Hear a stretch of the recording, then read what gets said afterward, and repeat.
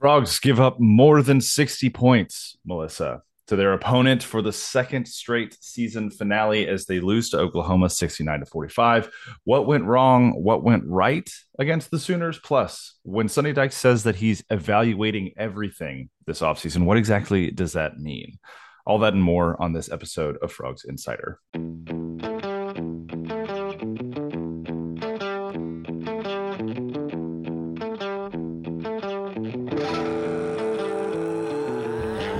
Welcome to Frogs Insider. Jamie Plunkett here alongside Melissa Treebwasser as always. We are the TCU podcast for the Dave Campbell's Texas Football Republic of Football Network. Gotten decent at saying that whole mouthful of a name. I was going to say, I'm pretty impressed that you decided to take the lead tonight, considering the time that we are recording this podcast on a Monday evening. 10:30 p.m. my time on a Monday. Yeah. I just got home from TCU, absolutely shellacking Houston Christian University, formerly known as Houston Baptist. They scored 100. 101. 101. Thanks, you're right. Thanks, that's Darius Ford. Darius Ford with that smooth little step back three in a guy's face. Yeah. Break the century mark and for other important reasons is Brian Estridge brought up on the broadcast. TCU covered because of an important basket for some folks that might be interested in such things. Yeah. Love to see it. You really do love to see it. It was important to some people. Yeah. It definitely was.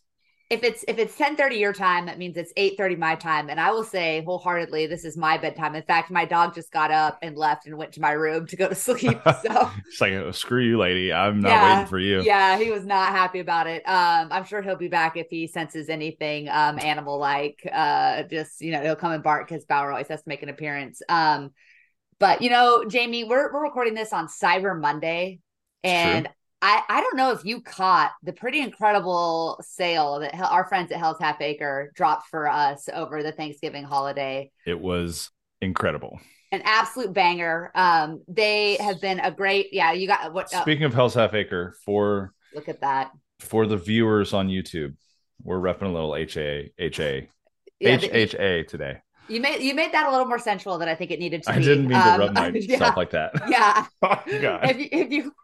If you were listening in an audio only medium, I'm so sorry. Like and subscribe to our YouTube channel for things you can't get in an audio only medium like that. Maybe we need to move this stuff over to the Patreon site. Yeah, or an OnlyFans. But we do appreciate our friends at Hell's Half Acre Stadium Goods. Awesome polos. They've got the vintage throwback frog head here that we saw TCU rock against Baylor. Great stadium goods and wear. The football polo. They've got some great basketball stuff. They do incredible work, incredibly high quality work as well. Lots of stuff was back in stock for the holiday. They did a 30% off over. We think you should support them, whether they're running a sale or not, because they are great friends of our podcast and great friends of TCU. So they do a lot of good things for TCU athletes, student athletes, and the TCU community. So super appreciate their support on the Frogs Insider podcast, and love that we get to be associated with such a great brand. Truly we are very, very thankful for Hell's Half Acre. Also thankful for Home Field Apparel. Super psyched. I am not going to touch myself. Don't do that. I am wearing a Home Field Apparel sweatshirt. we want to stay like cool by YouTube's decency standards or whatever they're called. I will say this. I got an email. I don't know what this says about me. I got an email from Home Field today. It says, "You're a Home Field blue chip recruit." And it's because of the number of rewards points that you have. Mm-hmm. And so every 100 points, you get $1 off your next order. So you can get points through Home Field Apparel, Melissa, by doing a couple different things. You get 5 points for every $1 that you spend. You get 25 points if you follow them on Twitter. Mm-hmm. You get 50 points if you follow them on Instagram. You get 100 points if you write a review. You get 150 points if you upload a review with a photo. I have not done anything but those first two, which is buy merch and follow them on Twitter. You want to guess what my rewards points are right now? What is it? 4,566. Yeah. So needless to say, when I tell you that Home Field Apparel is some of the softest, most comfortable shirts and hoodies that you can possibly own, I'm I've already in the past Jamie has put his money where my Yeah. current present Jamie's mouth is. And Yeah, I am an All-American, and I have 3,500 points, and that's with having cashed in a significant number of points. So I am with you in that we are true supporters of both Hell's Halfacre and Home Field Apparel. I've had to reorder some things because I've worn, like, not because their quality isn't good, because there are a couple of t-shirts that I wear so often that they're mm-hmm. just not quite as bright as I want them to be, because I've probably washed them 50 to 60 times already. So big fan of Home Field Apparel as well. They had a great Black Friday sale, a great Cyber Monday sale. And they do throw great rewards your way if you are a loyal member, which Jamie and I, both of us, much to our wallet's chagrin, are as such. You know who has also been giving me some chagrin, Jamie? Who's that? GCU football. Oof. Friday was rough. Friday, I was, it was a day after a holiday. I'm sure you dealing with kids at a holiday. I was temporary. I was in-person aunt for the holiday, so I had Nice. my 2.5-year-old and 9 month Mm-hmm. old nieces running around. I was exhausted after spending 3 days with them. So when you have to do that full time with no school, I'm sure that's a lot to ask. Yeah. Adding insult to injury, so to speak, was subjecting ourselves to that TCU football game in Norman.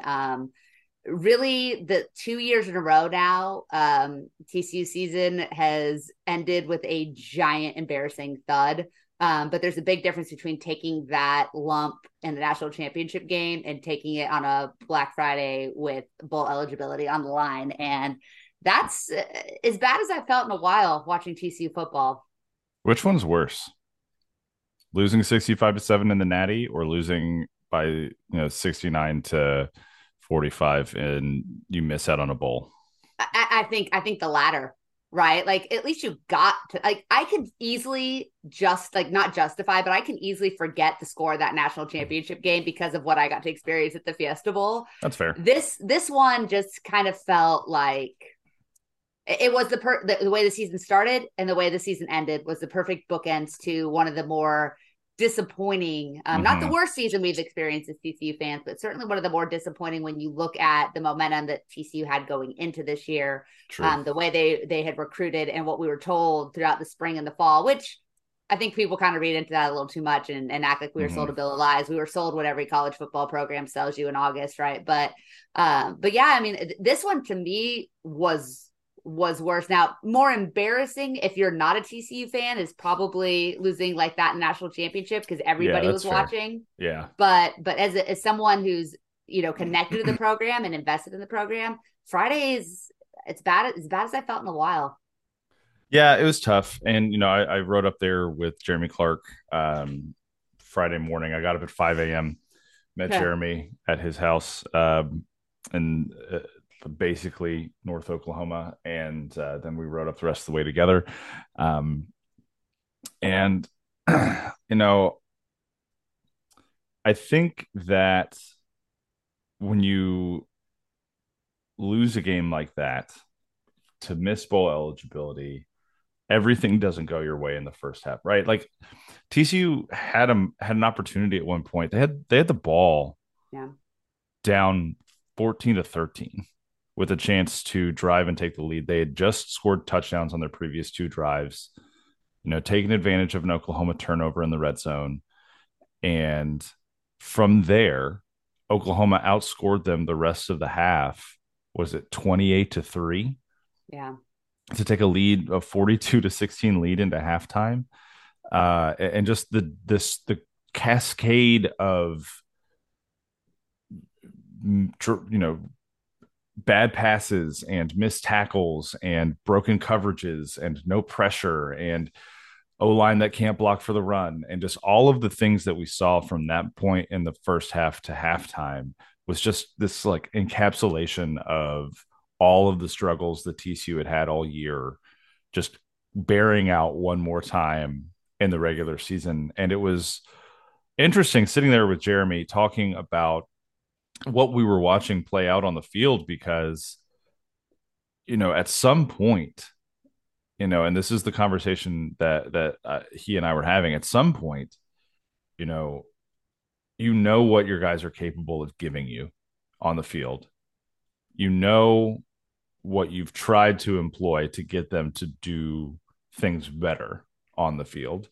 And in the final game of the regular season, with an opportunity to win and get 15 more practices for some of your young guys, have a bowl opportunity. The Independence Bowl was there, hoping that TCU would win.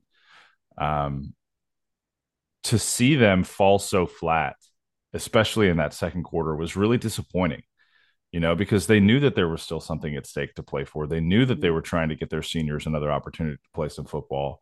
And they knew that there were ways that they could take advantage of some of the things that Oklahoma had really struggled with in the past few weeks, including, BYU running for over 200 yards against them a week ago. And they just didn't do any of that. And they dug themselves into this massive, massive hole by halftime that, to their credit, they came out and fought really hard in the second half and chipped away at that lead. But the takeaway from the game sat on Friday was, we were hearing about the great effort in the second half to get back into that game. But Melissa, they never got closer than 2 touchdowns. Well, my assistant coach for my flag football team had a great saying that seems very applicable to what we've been watching from TCU football for much of the season. And it's not what you're capable of, it's what you're willing to do. And we know what the talent level on this TCU football team was, but it did seem often that they weren't willing to do the things that make winning football teams when push came to shove. And we can talk about the second half of that game, but listen, when you've got a almost 30 point lead going into halftime and you're the team that's, the better football team on paper, TCU, to their credit, put some points on the board and got some stops, but Oklahoma also was in a pretty dang comfortable position. I don't think they were sweating for one bit.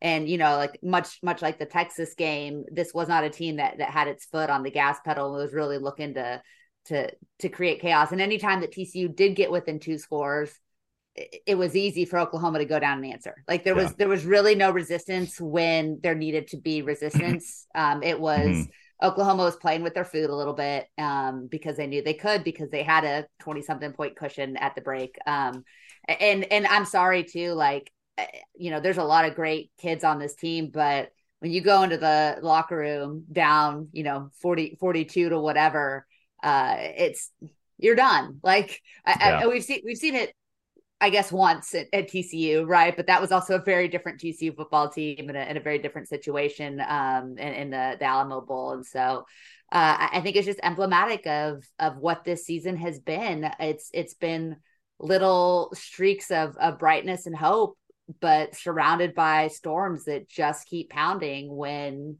you have a chance to break through. And it didn't seem like there was enough fight when there needed to be fight. There was only fight when the fight got a little bit less difficult or a little bit less pressure filled.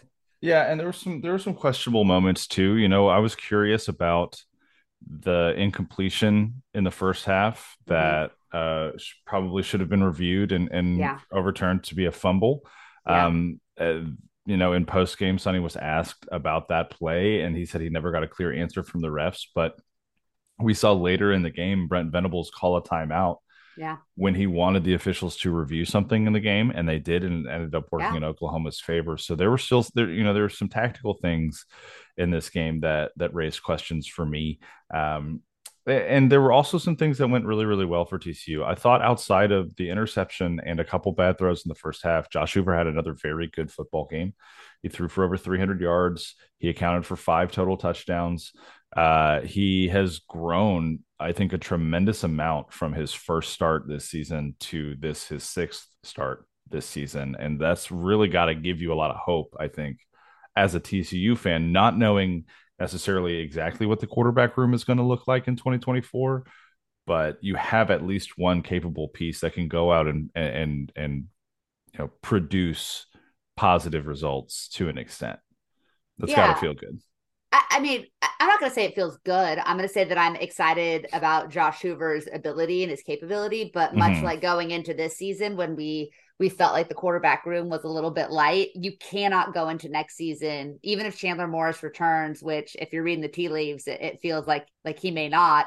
But you cannot go into a situation with Chandler Morris and Josh Hoover as your only legitimate options to start at quarterback. And if you want to do like, and again, I think I like Josh Hoover. I love his leadership. I love his character. He's shown that he can make a lot of the throws. He's shown that he can extend plays with his feet and that he can pick up positive yardage. But TCU committed malpractice by not bringing in a guy that could legitimately compete for a job. Now, depending on who you believe, that could come down to they wanted to make a smart financial decision. That could come down to they felt like Chandler Morris was going to be the starter. That could come down to guys said no. But at the end of the day, you can't go into this offseason saying, hey, Josh Hoover is QB1 next year, no matter what. You have to go find somebody that at the very least is pushing for that starting job. And if Josh Hoover goes and beats him out, great. But if I'm a guy looking to start at a Power 5 school at quarterback, you've seen some things from Josh Hoover that say this kid can absolutely be a Power 5 starter, but you haven't seen enough to say, oh, I've got no chance of winning this job. And that's the kind of thing that you want, is you want that really good, healthy competition. I'd also like that guy to be 6'4", but that might be asking for too much. I don't know. We'll see. There are a lot of good quarterbacks that hit the transfer portal today. Today was a crazy day. Yeah. Moving day in the transfer portal. So, the coaching staff has already started to turn their attention to closing up the rest of the high school recruiting class, because signing day is just a couple weeks away. And we can do another podcast episode to drill down into that a little bit more. But they're already hitting the portal hard too, right? Like Eric McAllister is a wide receiver from Boise State who in just 9 games this year had close to 50 receptions for over 800 yards and 12 touchdowns. So this is a kid who officially entered the portal on Monday, and TCU coaching staff has already reached out and contacted him, right? And I know that people are going to hear that and think, well, wide receiver is not the position of need. It can be to an extent. It's not if you can get a guy like that. Yeah, it's not the position of need, but if you have an opportunity to go and get a game changer like that, pair him with a Savion Williams, who the tea leaves are saying that he's probably going to come back next year, and JP Richardson and JoJo Earl. And okay, now you have the weapons necessary for whatever quarterback that wants to come into the portal, whether that's Hoover winning a battle or a portal quarterback coming in and being QB1, you've got the weapons necessary, not to mention Imani Bailey, who had 178 total yards of offense and 2 touchdowns against Oklahoma, finished the season with over 1,200 rushing yards, led the team with, I believe, 9 rushing touchdowns this season. A very good year for him. He's got another year of eligibility as well. So you're talking about an offense that has all of the things. Now you've got to find an offensive line. Yeah. Well, they're replacing 4 guys on the offensive line. And they need to. But one of the things, we talk so much about the portal, about guys leaving and being afraid of who's going to leave. The portal also kind of gives you flexibility in a way that was previously a little bit dirtier to do, to tell guys to go. And I think that we don't need to worry about TCU overstocking on wide receivers if they've got a chance to get a guy in the portal, because I think that there is going to be some roster turnover, not just from guys wanting to leave, but from coaches maybe encouraging guys to look for other opportunities.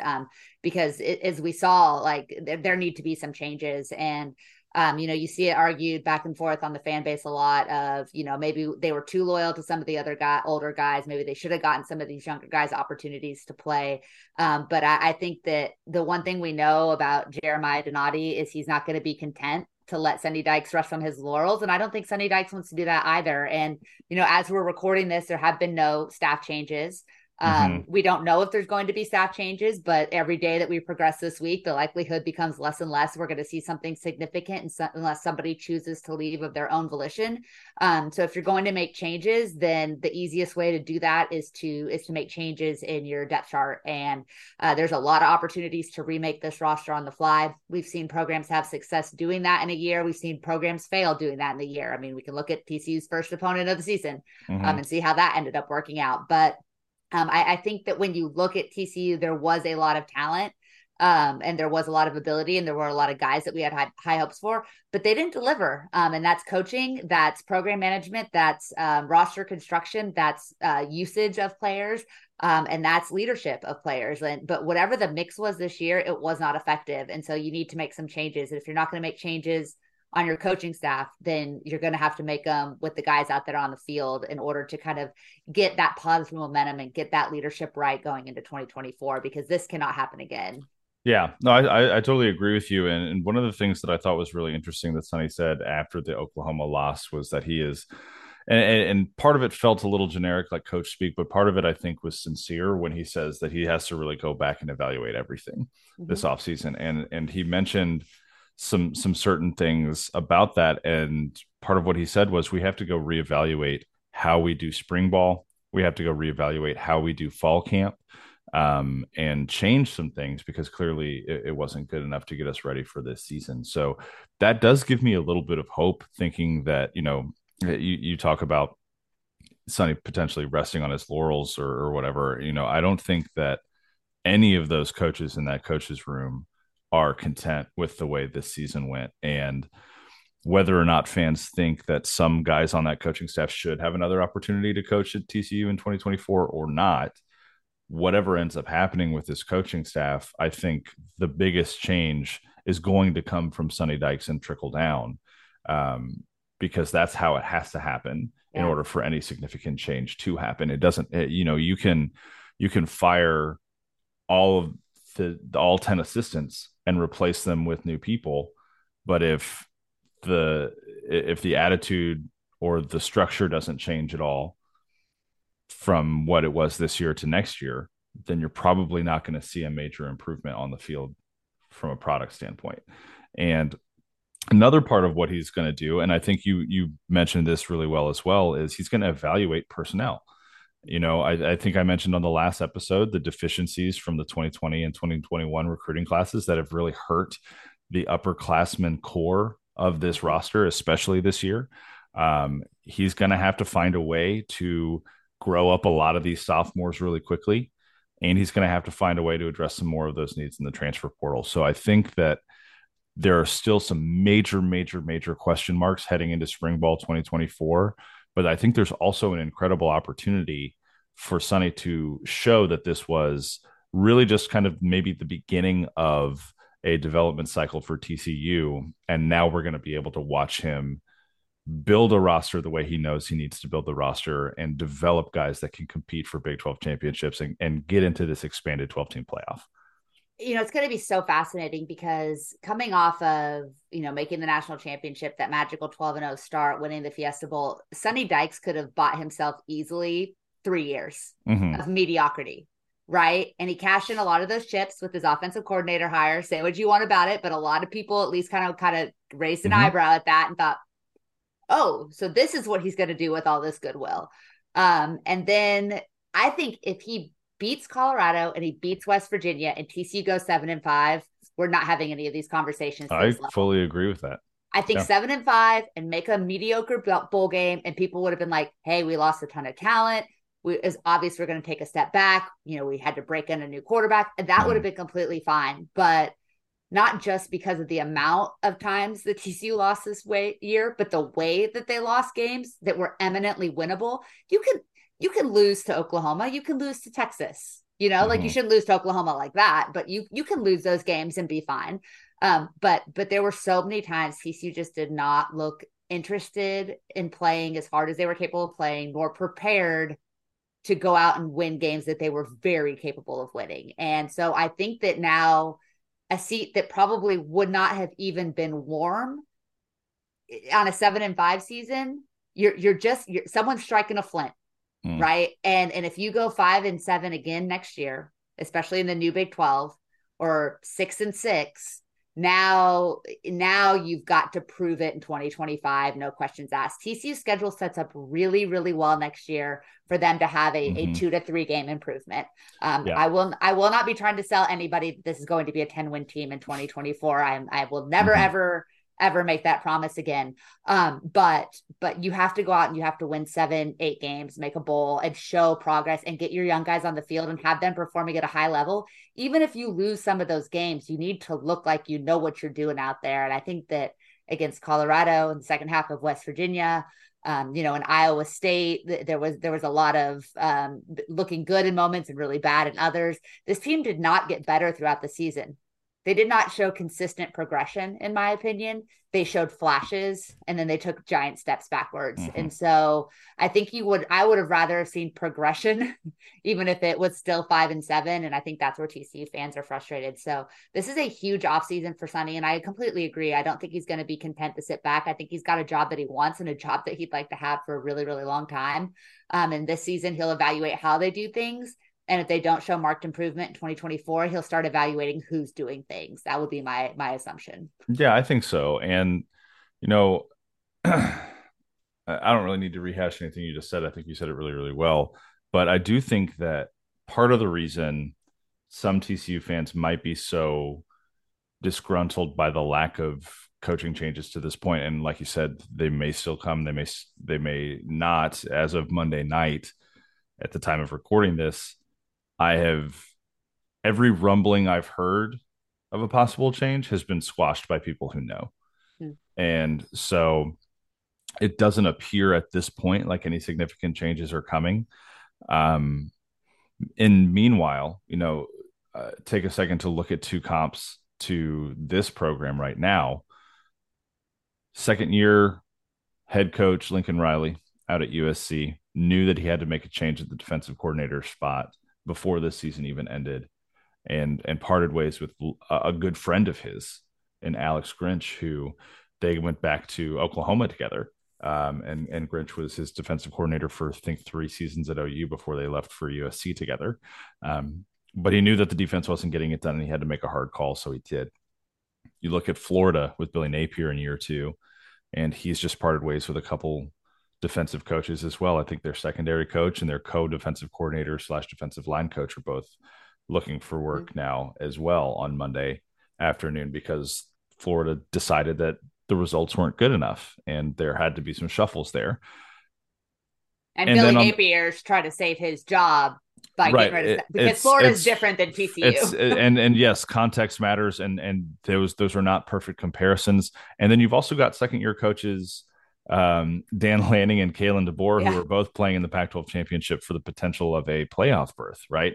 And so there are so many different examples of how second year coaches can be performing right now that I think on the grand scale of things, doing what it seems Sonny Dykes is going to be doing this offseason, which is focusing on personnel versus focusing on coaches, isn't necessarily a bad tactic. Yeah. Right? Because I think when you're in a situation like Billy Napier's in Florida and the alarms are already starting to sound, then yeah, you've got to make some dramatic changes. Mm-hmm.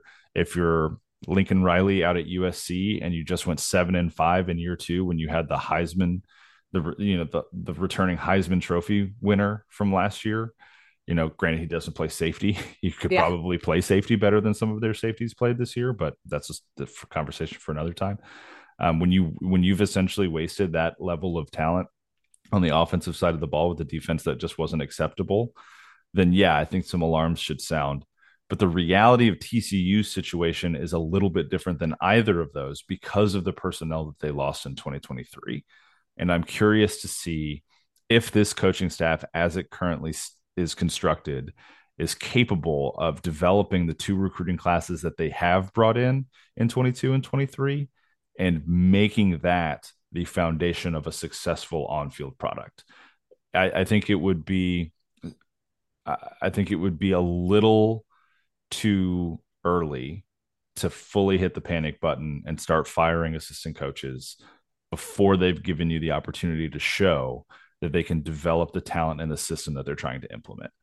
I think that's completely fair. There's 2 points I want to bring up kind of to go along with what you're saying. Number one is you look at the guys that TCU has signed on the defensive side of the ball. I don't think it's any secret that the people everyone are calling for their head is Joe Gillespie, right? Like the defensive coordinator is the one that's getting all the heat. So when Florida got rid of their DB coach and their defensive line coach, I saw an article talking to the recruits and guys that are saying, I might have to rethink some things here. That was the guy that recruited you. You fire a coordinator, you lose some recruits, right? Mm-hmm. The other thing is you fire a defensive coordinator, you're already into just year 2 of switching from a 4-2-5 to a 3-3-5. Say what you want about 3-3. Yep. Yes. You're right. I was trying to math. It's late. You're already in that, like making that switch, which is not something that you can do overnight, even in a transfer portal era.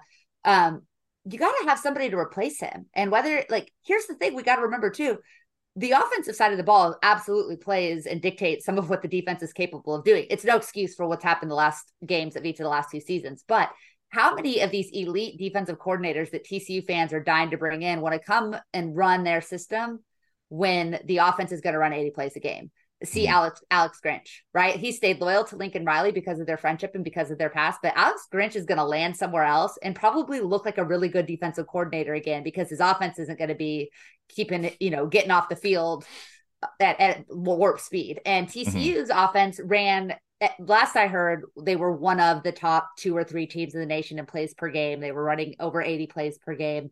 But they weren't just running that many plays. They weren't running them effectively all the time either. There were a lot of 3-and-outs. There were a lot of 4-and-outs, 5-and-outs, different things like that. There were a lot of drives. We went over this on one of the games that were like sub 2 minutes. And so that is a ton of snaps for a defense to play. I don't care how good your defense is and how good your scheme is.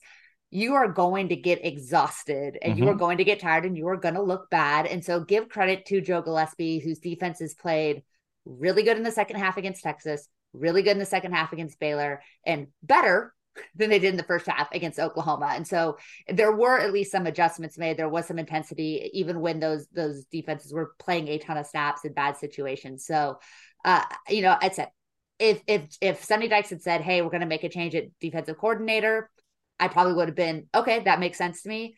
Sonny Dykes saying, hey, we're not going to make a change at defensive coordinator, I can also say, hey, that makes sense to me too. Now, I think that's where you need to see a leap in 2024. I don't expect this team wins to take a leap, but this defense needs to perform at a much higher level, because even as good as TCU was last year, there were only 1 or 2 games that the defense truly won for that team. Now, there were a lot of huge moments where the defense came up with big interceptions, big stops, forced fumbles, 4th down stops. There were moments in games, but TCU still allowed a ton of points in 2023 or 2022. They just were really, really good at making plays in the big moments and when the lights got bright. And that's something that this 2023 unit did not do. They were not able of making the big play when they needed it. And that's how things kind of snowballed downhill, much like what we saw in the first half of the Oklahoma game. Yeah, and that's partially a personnel issue when you lose D Winters and Dylan Horton and Trey Hodges Tomlinson, right? Like, very good players. Losing some talent there. It's also partially a lack of an adjustment by Joe Gillespie for continuing to rush 3, drop 8. It's really hard to be a safety when you're trying to cover for 7 to 8 seconds. Guys are going to get loose. And so they didn't generate enough pressure from the defensive line this year. They didn't, I think, in my opinion, they were not aggressive enough, sending 4 and 5 guys at times when they knew that the secondary was having trouble keeping track of guys for a long amount of time. And so you're right. There does need to be a giant step forward this season, this next season, for, the staff to stay as it's currently constructed. But, I think that right now, I think it's a little too early to panic, even though if you read Horned Frog Blitz lately, this is my Melissa, this is my first off season now officially on hornedfrogblitz.com. It's rough. And I had to ask in one of the many threads that were going on today about coaching changes if this is how it always is. And then I was reminded that I'm a basketball person and that it's my regular season now. So, hey, we're making small improvements over there at hornedfrogblitz.com. Yeah, like there's some times where I go to try to make myself feel better by commiserating. And then there are a lot of times where that's not the feeling I leave with. The threads devolve into very non-football things very, very quickly, and I have to walk away for a while. But I do love the good folks over at Horned Frog Blitz. They are incredible patrons of my work and I Jeremy's know work. you have to But say that because they pay for you to have a job over there. they So pay a I'm good gonna, amount, and yeah, I'm very thankful for them. And I'm glad that more and more people on the site are taking an interest in men's basketball and baseball. We've got a women's basketball thread going yeah. now on the site. Like, we're keeping people updated about women's hoops at TCU, which I think is pretty dope. And We yeah, should, so while we're talking about women's hoops, we should mention Sedona Prince, Big 12 Player of the player of Week, the week. which I was shocked to learn was her first ever Player of the Week honor. And that's Mm-hmm. not because of the caliber of player she is. That's because she's played on some stacked teams. Yeah, I But mean, yeah, she's played with some pretty good players. But what like I was kind of like reflecting on that this afternoon, and the thing that's I've been so impressed with Mark Campbell is he's not just brought in talented players, he's brought in talented players that fit a very specific role for this team, yep. and he's letting them shine in that system. Like for Sedona Prince to be as dominant as she's been so far for this first 6 games and finally earn Player of the Week honors in a conference, you would think, man, this is a woman that should have had many of these in her time. No, she's in the right place at the right time with the right team and the right coach. And so she's getting to, I mean, this is why she Mm-hmm. withdrew her name from the WNBA draft, was to Yep. do what she's doing at TCU this year. And Mark Campbell gets it and is making sure that she's increasing her stock if she wants to try to go pro next year. And it's not just her, it's Madison Connor, it's I don't want to Jaden butcher her Owens. name. Oh, Jade Owens from Baylor. I say the Mm-hmm. Stanford. Yeah. Oh, Agnes Eminopu. Yes, Yeah. yes, yeah. She's unbelievable. Like Yeah. brought in kind of as a defensive stopper, but dropped 20 points in the first half of a game Lights in the out from tournament this three week. the other day. Yeah, Lights so out from three. so this is a really like I love the sport of basketball. I've been playing basketball since I was 4. I've been coaching since I was 16. Like I love the women's game. And this is as much fun as I've had. And there I've watched some great teams. Lauren Hurd was an amazing player to watch at TCU. There have been some really, really great ones. But this team plays at a speed and a pace and an excitement level that we just haven't seen a lot of at Mm-hmm. TCU. And the pieces Campbell's really brought them together and made the puzzle fit so quickly.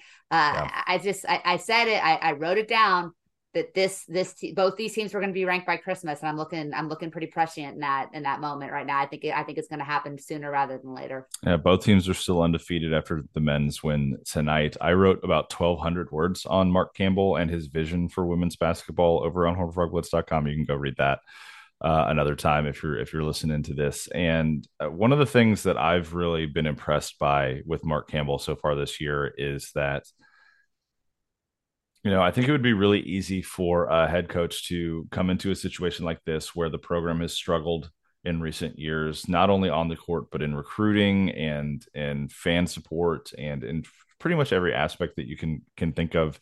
TCU has struggled since the pandemic. Mm-hmm. TCU women's basketball has. He has come in in the span of 11 months, cast a clear vision, implemented that vision from a recruiting and transfer portal standpoint, handed that vision off to his assistant coaches to execute that vision in practice every day, execute that vision on the recruiting trail, not only this past cycle, but already this upcoming cycle, looking at Haley Cavender and what she's going to bring to this team next year. And he's generated a tremendous amount of media attention and momentum simply by bringing in people like Sedona Prince Mm-hmm. and Haley Cavender and Jaden Owens and all of these A-list tier names in college women's hoops. And throughout all of that media attention and all of the momentum and the hype, the vision that he cast on day one has stayed the same. Yeah. And the vision that he's trying to execute, the plan that he's trying to execute has not wavered one bit. And just in talking with him a few minutes at a time here and there, I'm so wildly impressed by his ability to just stay focused on the Yeah. task at hand and stay focused on the vision. We'll see if that can continue long term, but the early returns that he's provided for this team are incredible. And I have no reason to expect a drop off from the way that he is approaching not only the games, but every single detail aspect of being the TCU women's basketball head coach. Yeah. And that is a wildly comforting thing to experience, even in a brief conversation. Just to know, like, hey, this guy is legit. He knows what he's doing. He has this gravitas about him, and it's just really impressive. Yeah, he's been a great fit, a home run hire by Mhm. Jeremiah Donati.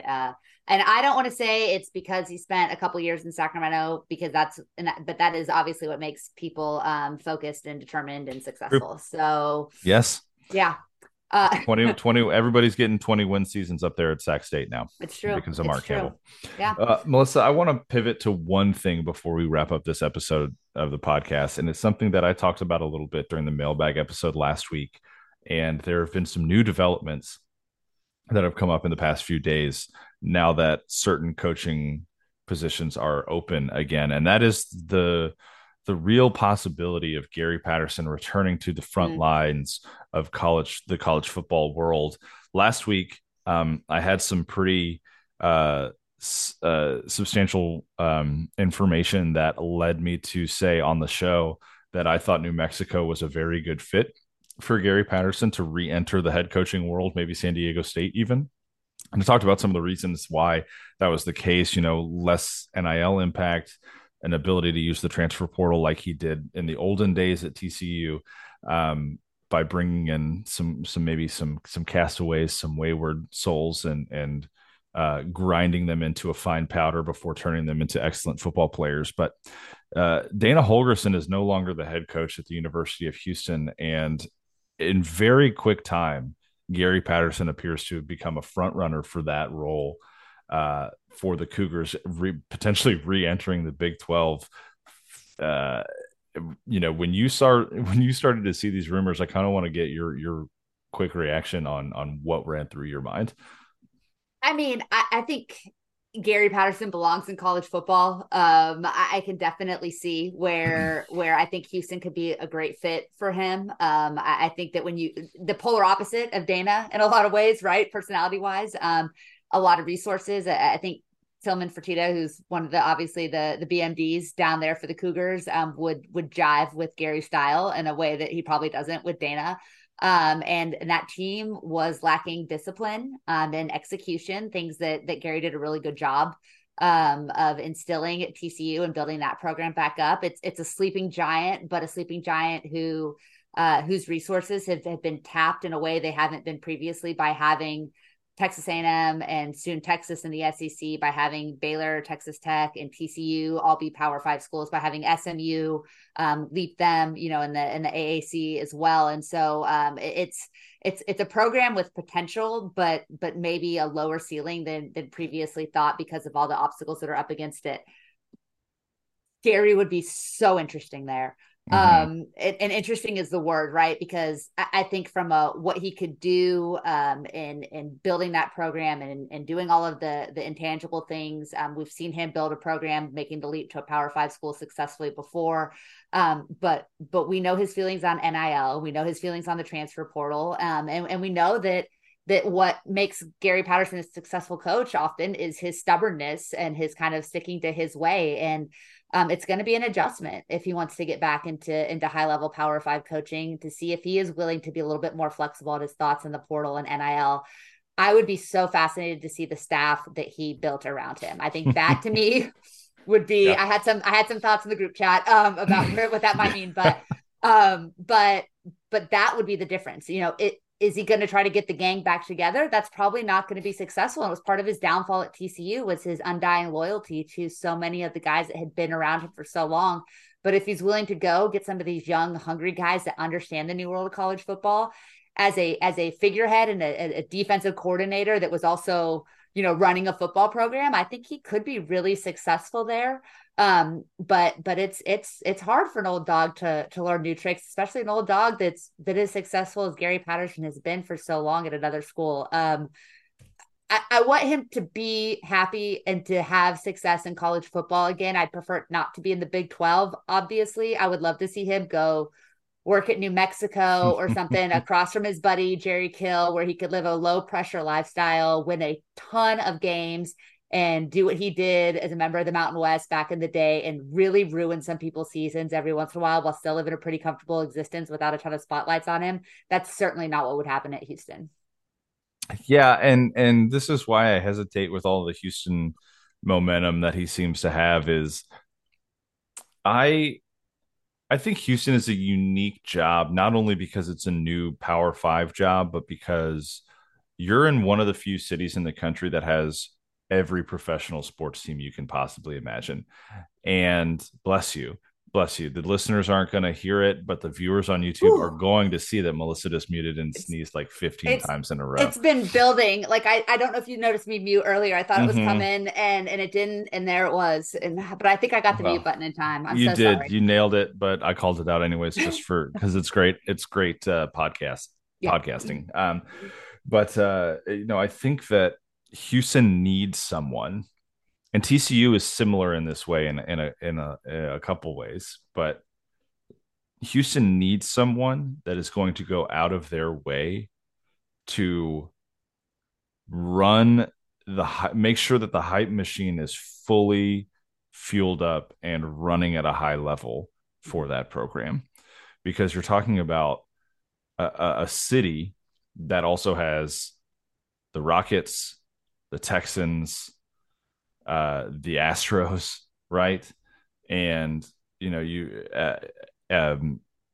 the Houston Dynamo, their Yeah. MLS team is huge down there as well. I think they're making a deep playoff run right now, and so you've got to have a head coach that is willing to play the media game to an extent, Mm-hmm. and that was never Gary Patterson's forte at TCU, almost to a fault. Right? Yeah. We experienced that in real time several times, you and I, and um, so that's where you talk about growth with his perspective of NIL and the portal and all of that. He also has to he would have to show some significant growth, in my opinion, from that side of things as well. Yeah. Or I think that would be a real challenge. And I don't know that Houston necessarily wants that. They do want someone who's organized and can get players to play at a high level and get the most out of them. But I don't know that Houston necessarily wants someone who maybe is only going to be there for 2 or 3 years, 4 years, and then retire. Right. I think they're Yeah. hopeful that the next person that comes in is not only going to lend them some of that organizational and developmental talent, but is also going to lend them some stability for a long time. And so for me, I think like a Jeff Traylor would work out really well at Mm-hmm. Houston. I think that'd be a I home run. and I say all of that to say, like, I too really, really, really want to see Gary get back into coaching. I think it's good for the sport when he is out there hitching his pants up and tying his shoes. Mm-hmm. I stand by my opinion that New Mexico is probably the best option for him to not only get back into things, but also to have the most success right away. Yeah. So, I agree. And I think we both have had, like you said, various experiences, both positive and negative with Coach P. mm-hmm. But I mean that's this dude was born to coach college football. Yep. He was, and for all of his grumpiness at times, I don't think there's a TCU fan that doesn't want him to be happy. Mm-hmm. I'm here for the plot, right? If he goes to Houston, I'd already said in the group chat that I would be on the first plane to Fort Worth for that Houston TCU game next Heck yeah. fall. But yeah, I hope he can go somewhere where he can be successful, where he doesn't have to deal with as much of the BS part of coaching college football that exists now, right? Mm-hmm. And I don't know that Houston is that path, but I also know that he's a prideful man. It's an earned pride, and is he willing to take a step back? I'm so sorry. Oh, I'm so sorry. we almost made it through.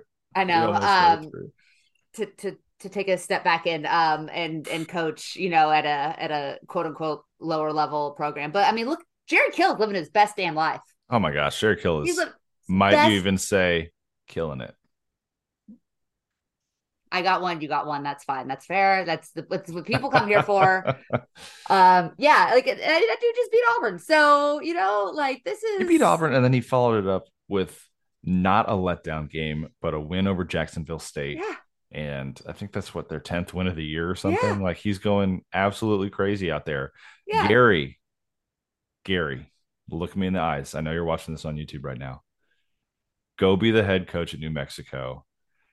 Rekindle the New Mexico State rivalry with your Oh, best buddy, and Be just amazing. dominate the state. Dominate the Be state. amazing. It'd be Be so much absolutely fun. amazing. I'd be so It happy. would be so much fun.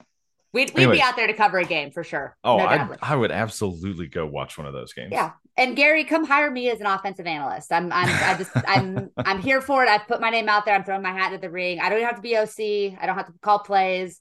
Listen, I can recruit the hell out of high school kids. Mm-hmm. We got this. We got Yep. this, buddy. We We can can do make it. it happen. We can make it all happen. But that's going to do it, I think, for this episode of Frogs Insider. Thank you so much for listening.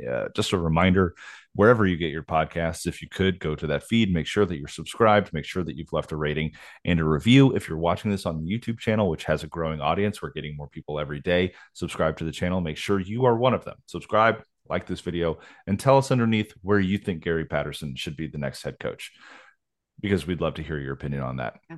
Thank you so much to our amazing sponsors, Hell's Half Acre Stadium Goods, Home Field Apparel. We super appreciate them helping us do this each and every week. We will have a lot for you guys coming up in the off season, because while it may be football off season, volleyball is playing in the NCAA tournament. We didn't even get to that tonight because it's late. They'll be facing off in Fayetteville in a nice little bracket there. We've got lots of great basketball stuff to talk about. Big 12 season will be here before you know it, and then baseball, man, it'll be pitchers and catchers before you can blink Yes. twice. I'm So sitting down. I'm sitting down with Kirk Sarlos on Thursday for a little one-on-one time. So we're gonna have a lot more baseball content here, right? yeah, Rolling in the near future as well.